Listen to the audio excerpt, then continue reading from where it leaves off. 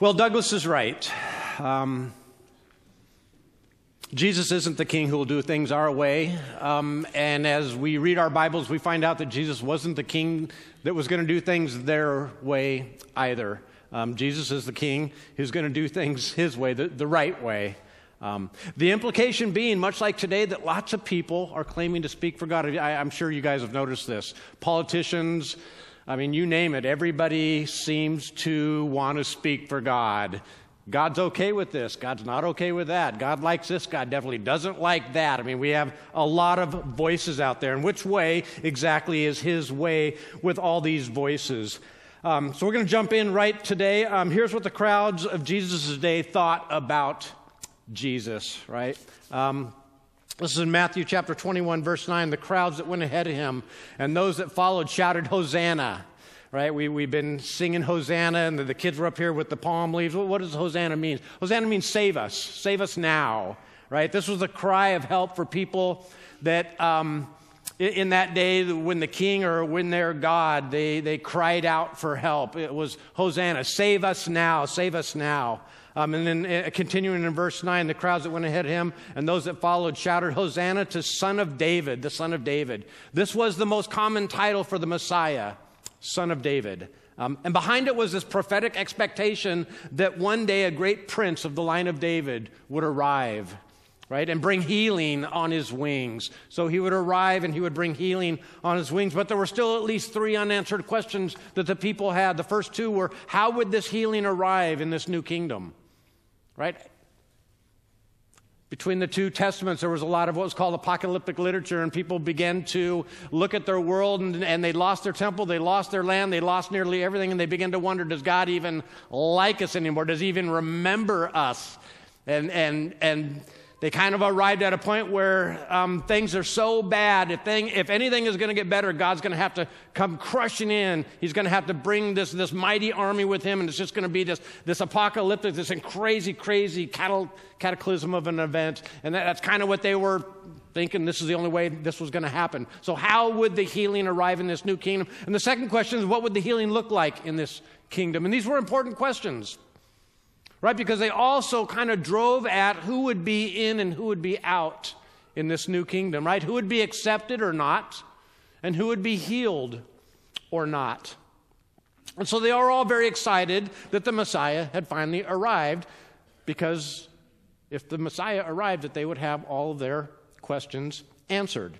Right, the crowds that went ahead of him and those that followed shouted, Hosanna to the Son of David. Blessed is he who comes in the name of the Lord. Right, that's a critical phrase right there. To come in the name of the Lord is to come by the authority of God. Right, to come commissioned by God to reveal his will. The Jews had this idea, and they applied it to the Messiah, that he would one day come and answer all their questions. Right, all of the questions of the day would be answered. And here's the most common answer to the how and the what. How would the kingdom arrive, and what would it be like? What would healing look like? The Messiah was most commonly thought of in nationalistic, political, and military terms of power and glory, right? You've all heard this many times, right? So how would healing arrive? It would arrive by military power. God would bring this great prince from the line of David, and there'd be a big old army behind him, and right? So that's how power would arrive. And what would healing look like?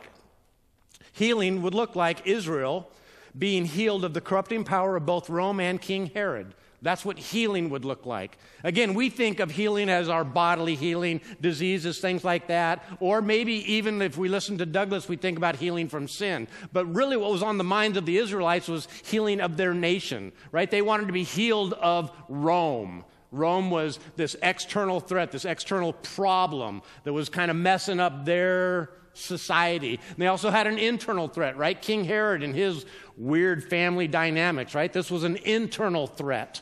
So in their eyes, healing, they would be healed of Rome and King Herod. That's kind of what was in their mind. So healing would arrive by power, and the healing would look like getting rid of Rome and King Herod. Now, again, if Douglas is right, and I think he's right, they were wrong on both counts.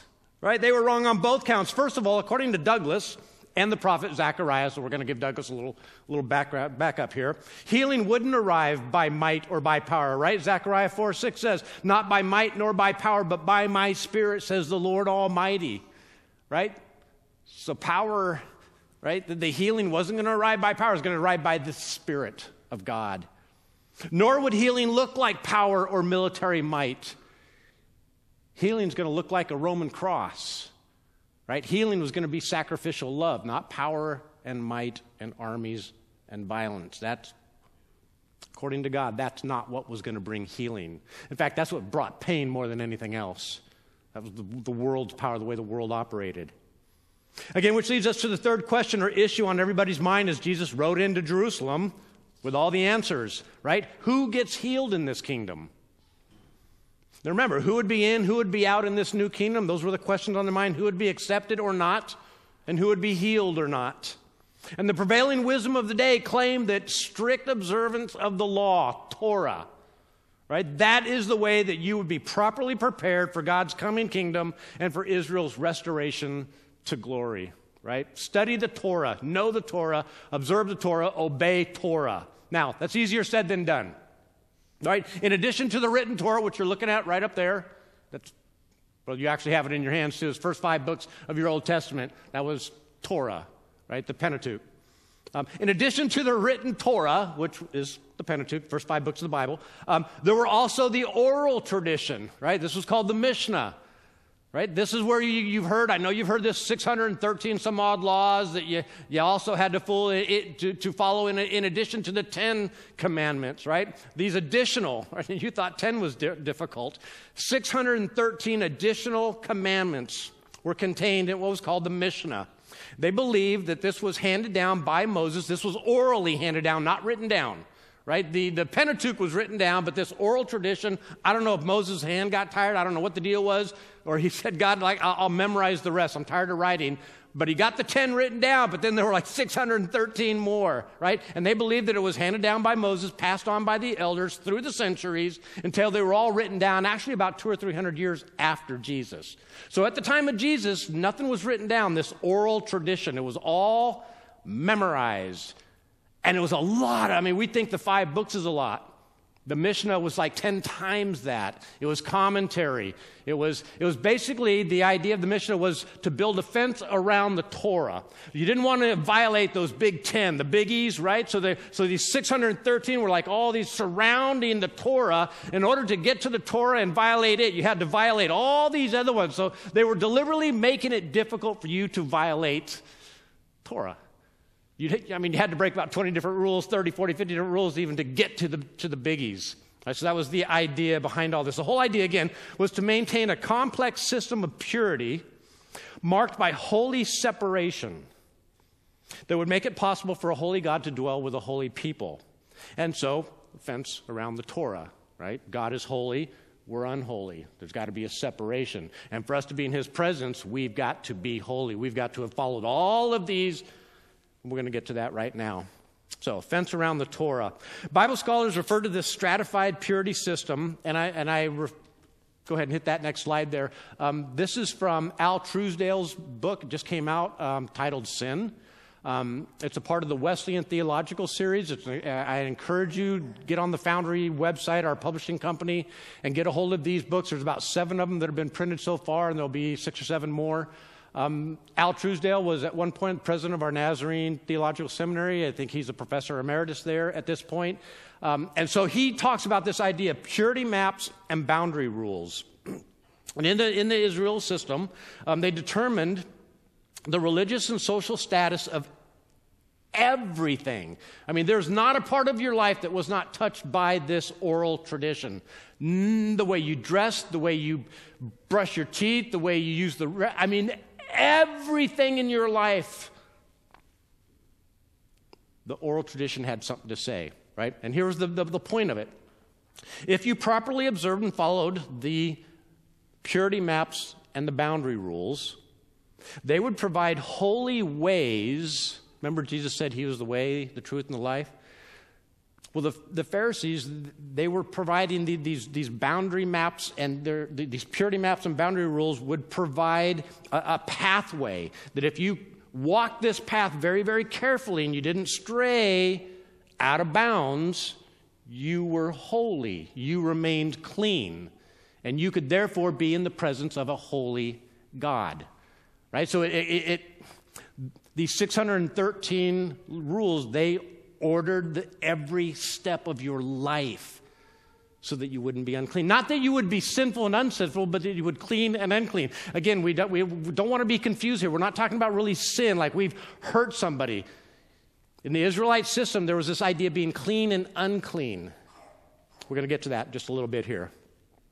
So again, boundary rules would assure purity and holiness. The maps and the rules clearly established what was righteous, what was less righteous, and what was unrighteous. Right? In other words, who would be in, who would be out in this new kingdom. Right? Who would be accepted or not, and who would be healed or not. The 613, this oral tradition kind of laid that out for everybody. One last thing, and I've been referring to this a little bit. According to the maps and the rules, to be holy, I'm going to use words carefully because little funny words here. To be holy, you had to be whole, right? W-H-O-L-E. If you were not whole, you weren't holy, right? Now, there are a lot of ways that you can be holy and less holy, right? Your family, right? If you intermarry outside of the Jewish line, you're not clean anymore. You're unholy, right? If you marry down, don't marry down, marry up. If you marry down, you marry into uncleanness. You marry into unholy. A lot of different ways that you can be unclean. Again, family lineage, right? Dietary laws is where we get all the dietary laws, kosher laws of the Jewish people. And occupations, right? You had to choose your occupation very carefully because some occupations were unclean. If you dealt with dead bodies in any way, you were unclean. You didn't get to participate in the community, in the religious services of your community because you're unclean. If you were a tanner, you dealt with dead animals. If you were a tax collector, there was a whole list of occupations that made you unclean. Not sinful, but unclean, therefore unworthy to be in the presence of a holy God. Right? This is their mindset, right? Now, at the bottom of this list of people separated from God and community, which is really one and the same, if you dig through, one of the big themes of the Bible is when we're in community, we have life. And when we're outside of community, we experience death, right? Life is in community, in the community of God, especially perichoresis, the dance of the triune God. But at the bottom of this list of people separated from God and community were people with defective bodies. They weren't considered whole.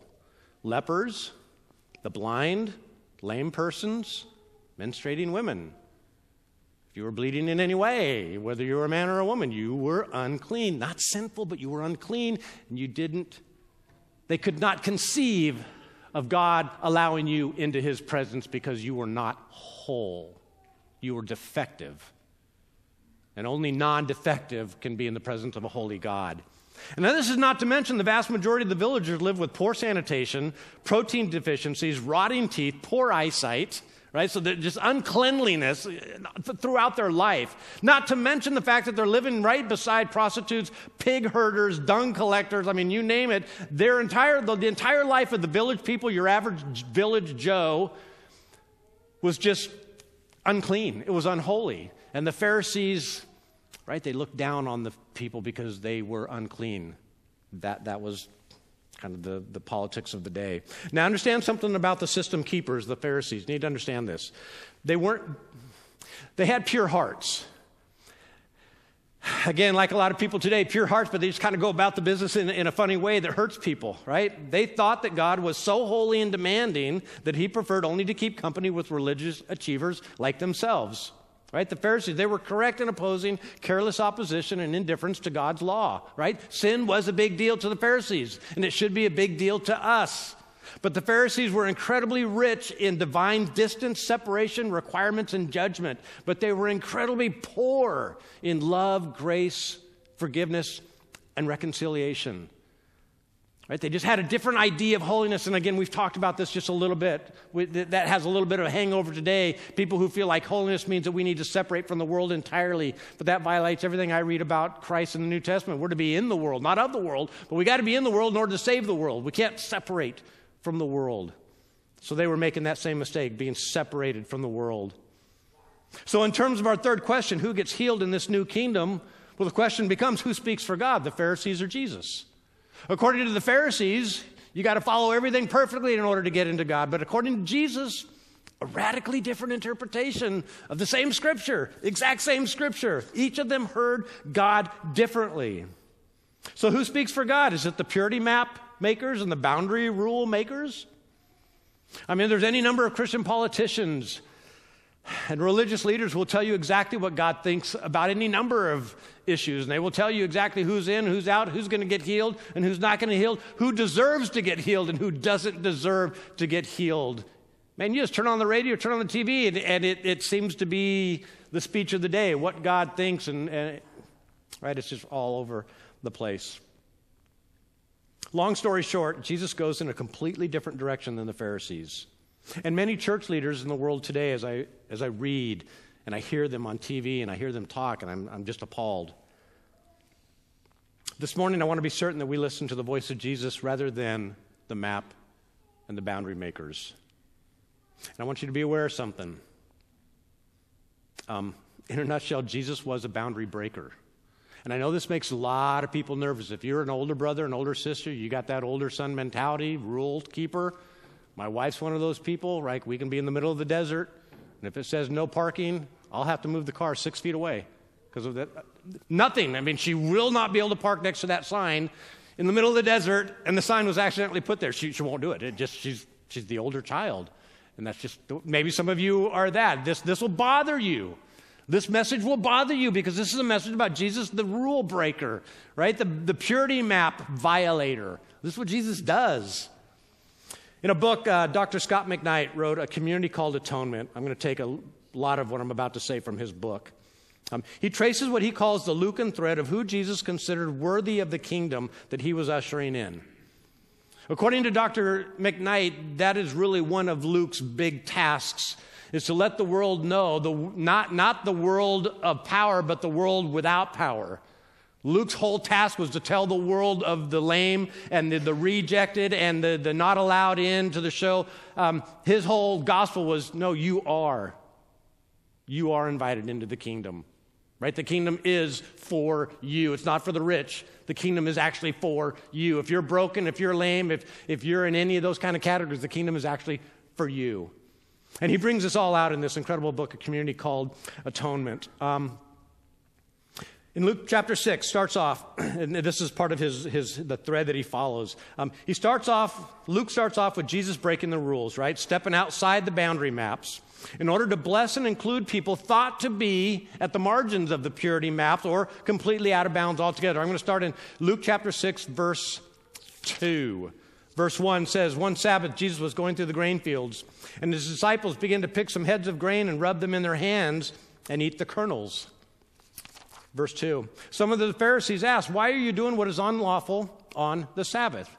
And Jesus goes on to explain to them that this particular boundary rule was actually stopping people from coming near to God, right? Their interpretation of this particular rule was actually leading to death and not life. And he would continue this. As you read through the Gospels, he would always have these confrontations with the Pharisees, and they would have this interpretation. He'd say, no, your interpretation is not leading to life. Your interpretation is leading to death. Rethink it. And Jesus continues to challenge the maps and the boundaries a few verses on. So he challenges them right there, right? And he tells them, here's why I'm doing it. And then in chapter 6, verse 6, a little bit further on, he does it again. On another Sabbath, he went into the synagogue and was teaching, and a man there whose right hand was shriveled. The Pharisees and the teachers of the law were looking for a reason to accuse Jesus, so they watched him closely to see if he would heal on a Sabbath, because that's one of the things you weren't supposed to do, right? That wasn't in the Pentateuch, that was in the oral tradition. You couldn't heal anybody on the Sabbath. And you know what happens next, right? I don't even have to read it. He heals the man and makes the religious leaders mad. That's what Jesus did. Right? He was allowing unclean and unholy people into God's presence. And this was absolutely, the Jews were just kind of losing their heads over this. Right? Because that went against everything in their culture. Unclean, unholy, do not enter into the presence of God. And here Jesus was inviting the worst of them into the presence of God. Pulling out their hair. I mean, they were losing it. And then again, beginning in verse 17, Jesus turns their whole religious world upside down. Right? It says that Jesus then went down to the disciples and stood on a level place and spoke to the crowds. This is, I'm going to continue into verse 17, Luke chapter 6. A large crowd of his disciples were there, and a great number of people from all over Judea, from Jerusalem, and from the coastal region around Tyre and Sidon, who had come to hear him and to be healed of their diseases. So things were happening around Jesus. Right? Things were happening around Jesus, so therefore people wanted to be around Jesus. If you were hurt and broken, you wanted to be around Jesus. Those troubled by impure spirits were cured. Things were happening. And the people who all tried to touch him because power was coming from him, right? The hem, the wings of his robe. That was the idea of the prophecy from Isaiah. If you just touch the hem of his robe, there would be healing in his wings. And that was the trim on the edge of the robe, wings, right?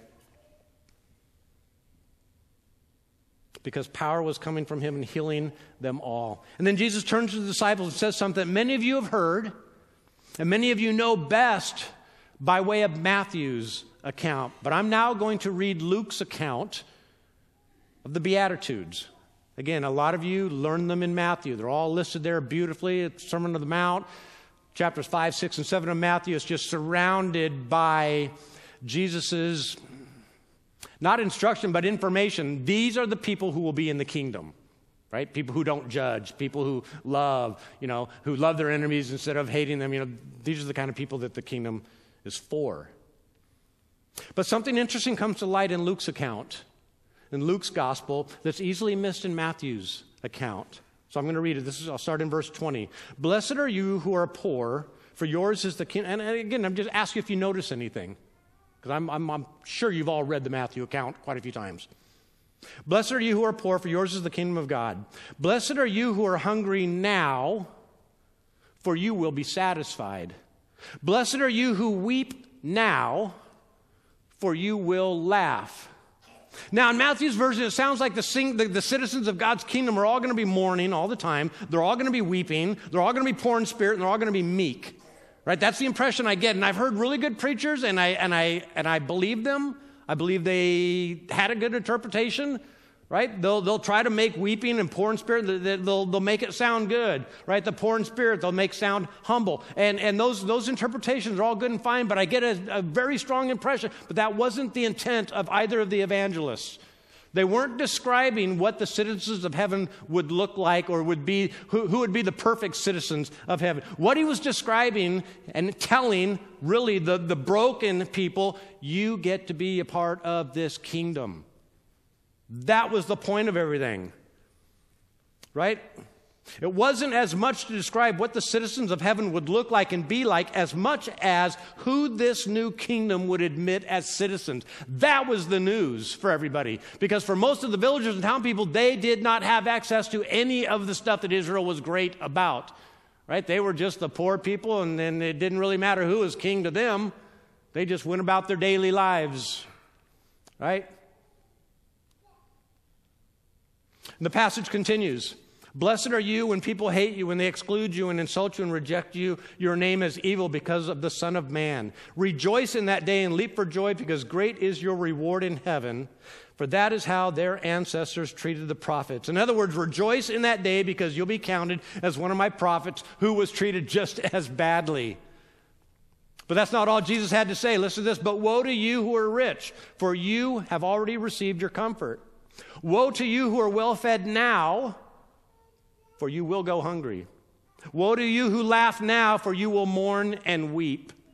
Woe to you when everybody speaks well of you, for that is how your ancestors treated the false prophets. Basically, look at how the false prophets were approved by your ancestors. Your task is to be true, not popular. Again, in chapter 14, the exact same pattern, same message, but with a clear message for the church at the end. One Sabbath when Jesus went out to eat in the house of a prominent Pharisee, so you know who all's there, right? All the people who are in are there, and the people who are out are not there. It's not a party for them. It's the house of a prominent Pharisee. So he was being carefully watched there, and there in front of him was a man suffering from abnormal swelling of his body, right? And you know what's going to happen next, right? Boundary breaker. Jesus asked the Pharisees and the experts in the law, is it lawful to heal on the Sabbath or not? They remained silent. So taking hold of the man, he healed him and sent him on his way. It's just what Jesus did. I mean, again, you can look through the rest of the Gospels, and at one point he's challenging the dietary laws, right? Declaring all food clean. And another point he's hugging lepers, right? And touching people with skin diseases, right? Jesus was trying to get them to see that holiness is an internal thing of the heart, right? It has nothing to do with external body surfaces and orifices. That has nothing to do with it. It's about the heart. And then after a short but really humiliating lesson on the importance of being humble, Jesus drives home his point. This is verse 12. Then Jesus said to his host, when you give a luncheon or a dinner, don't invite your friends, your brothers, your sisters, your relatives, or your rich neighbor. If you do, they may invite you back, and so you will be repaid. Now, he's not saying don't do this, but in comparison, he's just drawing a comparison. Don't just do that. You should also be doing this. But when you give a banquet, invite who? The poor, the crippled, the lame, and the blind, and you will be blessed. Although they cannot repay you, you will be repaid at the resurrection of the righteous. Now, you got to understand, if you're a Jew sitting in that party and Jesus said this, you disagree, right? In your mind, these people, the poor, the crippled, the lame, and the blind, do not enter into the presence of God. Absolutely not. And then Jesus is saying, hey, invite these unclean people into your home. Now, there was one guy at the party, and as I read this, I'm just like, this is a diplomat. This is a diplomat because he basically insults Jesus. He says the exact opposite. Like, Jesus, I can't believe you said that, so I'm just going to go ahead and say what you should have said. When one of those at the table heard him say this, he said to Jesus, blessed is the one who will eat at the feast of the kingdom of God. Now, you know in his mind, there's only going to be only Jews there. There's going to be no one poor. There will be nobody crippled. There will be nobody lame. There will be nobody blind at this banquet. And this is what the man basically says to Jesus, blessed are the clean and the holy, us, who are going to make it to this great banquet that you're talking about. Now, again, for the average Orthodox Jew, never have dreamed that Gentiles and sinners and unclean, unholy people could ever find a place at the banqueting table of God. Impossibly. Not going to happen. To which Jesus responds to the man's heart with a parable, and I think a message for the church, for us. Jesus replied, a certain man was preparing a great banquet and invited many guests. At the time of the banquet, he sent his servant to tell those who had been invited, come, for everything is now ready. The idea when you gave a big banquet is you didn't give the exact date and time because you really didn't know when everything would be ready. And so you just told everybody, hey, around this time, be ready. And then I'll send a word out, hey, it's time. Show up. Now, the certain man was God. The many guests, commentators believe, were the Jews. And they all began to make excuses why they couldn't come to the banquet, right? They bought a field, got to go inspect it. Bought a bunch of oxen, got to go inspect them. Got married, got to go inspect my marriage. I don't know, but that's what it says. He's going to go inspect his marriage. All healthy concerns, but it wasn't the most important concern. The servant comes back and reports this to the master, and then the owner of the house becomes very, very angry. And in verse 21, he orders his servant, go quickly out into the streets and the alleys of the town and bring in the poor, the crippled, the blind, and the lame. You're getting a theme here. Who is Jesus inviting into his kingdom? Who is he making a very, very pointed, personal invitation to? Because these people don't believe that they've ever been invited. If you're one of the poor, crippled, lame, you've never been invited. And if you got invited, it was a mistake, right? You grabbed your neighbor's mail because it wasn't to you. You were not invited. Go out quickly into the streets and the alleys of the town, bring in the poor, the crippled, the blind, and the lame. Again, you're noticing the trend, answering the question, who gets in and who gets healed, right? Who gets a place at the table? He continues with the parable, verse 22. Sir, The servant said, what you ordered has been done, but there's still room. And so in a nutshell, Israel as a nation rejects the invitation we made, right? As a whole, they just reject it. So Jesus goes out to the least of these, the unclean and the holy, but still Jews, right? These are the alleys and the streets of the town. These are still the people here in this Jewish town. But there's still room at the table, so Jesus sends his disciples out into the world of the Gentiles, outside of the town, outside of the Jewish world and culture, out into the country roads and the lanes where all manner of people travel, Jew and Jew alike. This is verse 23. Then the master told his servant, go out into the roads and the country lanes. The healthy rejected me, even the poor. Some of them rejected me. And I'm a jealous God. And I know people are following the wrong paths. And church, I need you to go out and find these people because they do not believe that they have earned a seat at the table. Well, right there is part of the problem. They believe that they have to earn a seat at the table. That's what's on their mind, and they believe that they have not earned a seat at the table. The master told the servant, go out into the roads and the country lanes and compel them to come in so that my house will be full. This isn't a coercive kind of compel. You know, you've heard the phrase, the love of God compels me to do things. It's not like he coerces me. It's just that once I have this information in my head and my heart, I can't help but do the next thing. This is the idea in this verse, right? And what was Jesus doing that compelled so many people to give up everything and follow him up and down the countryside? And what will continue to compel folks to follow him? It's this. On the way to the cross, Jesus' words and actions showed that there was nobody that was unloved. Absolutely no distinction between loved and not loved. Not once does Jesus tell a sinner, not even the thief on the cross next to him, not once does he tell a sinner that he or she will be excluded from God's healing and redeeming love. Not once.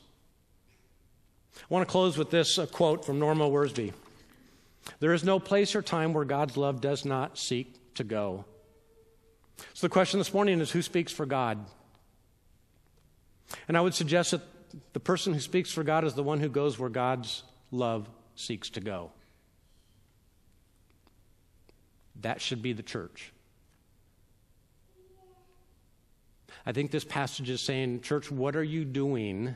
Are you simply opening your doors and shouting, hey, come in? Or have you gone out? Because church, you're going to have to, because the people out there, they don't believe, they really believe that you are all better than them. They look at you and say, I can't go into a church. They would never. I had a friend of mine, a school teacher, invited him till I finally moved away. Never once came. He was absolutely convinced that if he came inside a church, the walls would cave in. He just felt he was so bad that God would never, no matter how many times I told him, he just wouldn't believe it. The lost and the lame, they do not believe that they have earned, that they have a right at the banqueting table. Our job is to go out and make sure that they do understand, and it will take convincing. It's not simply a signboard out front and an open the front doors, and hey, if you don't come and get it, too bad. That's not what Christ is saying. Go out and find them. Go out and find them, because they're not going to find you. They don't want to find you. It's just too humiliating for them. Go out and tell them how much they're loved. Bow your heads. Father, thank you so much for these passages, for the fact that we do have a difficult task in front of us, but again, you've given us everything that we need to succeed. We are not short on anything. Father, but the world out there is incredibly short on faith. Father, that's our call.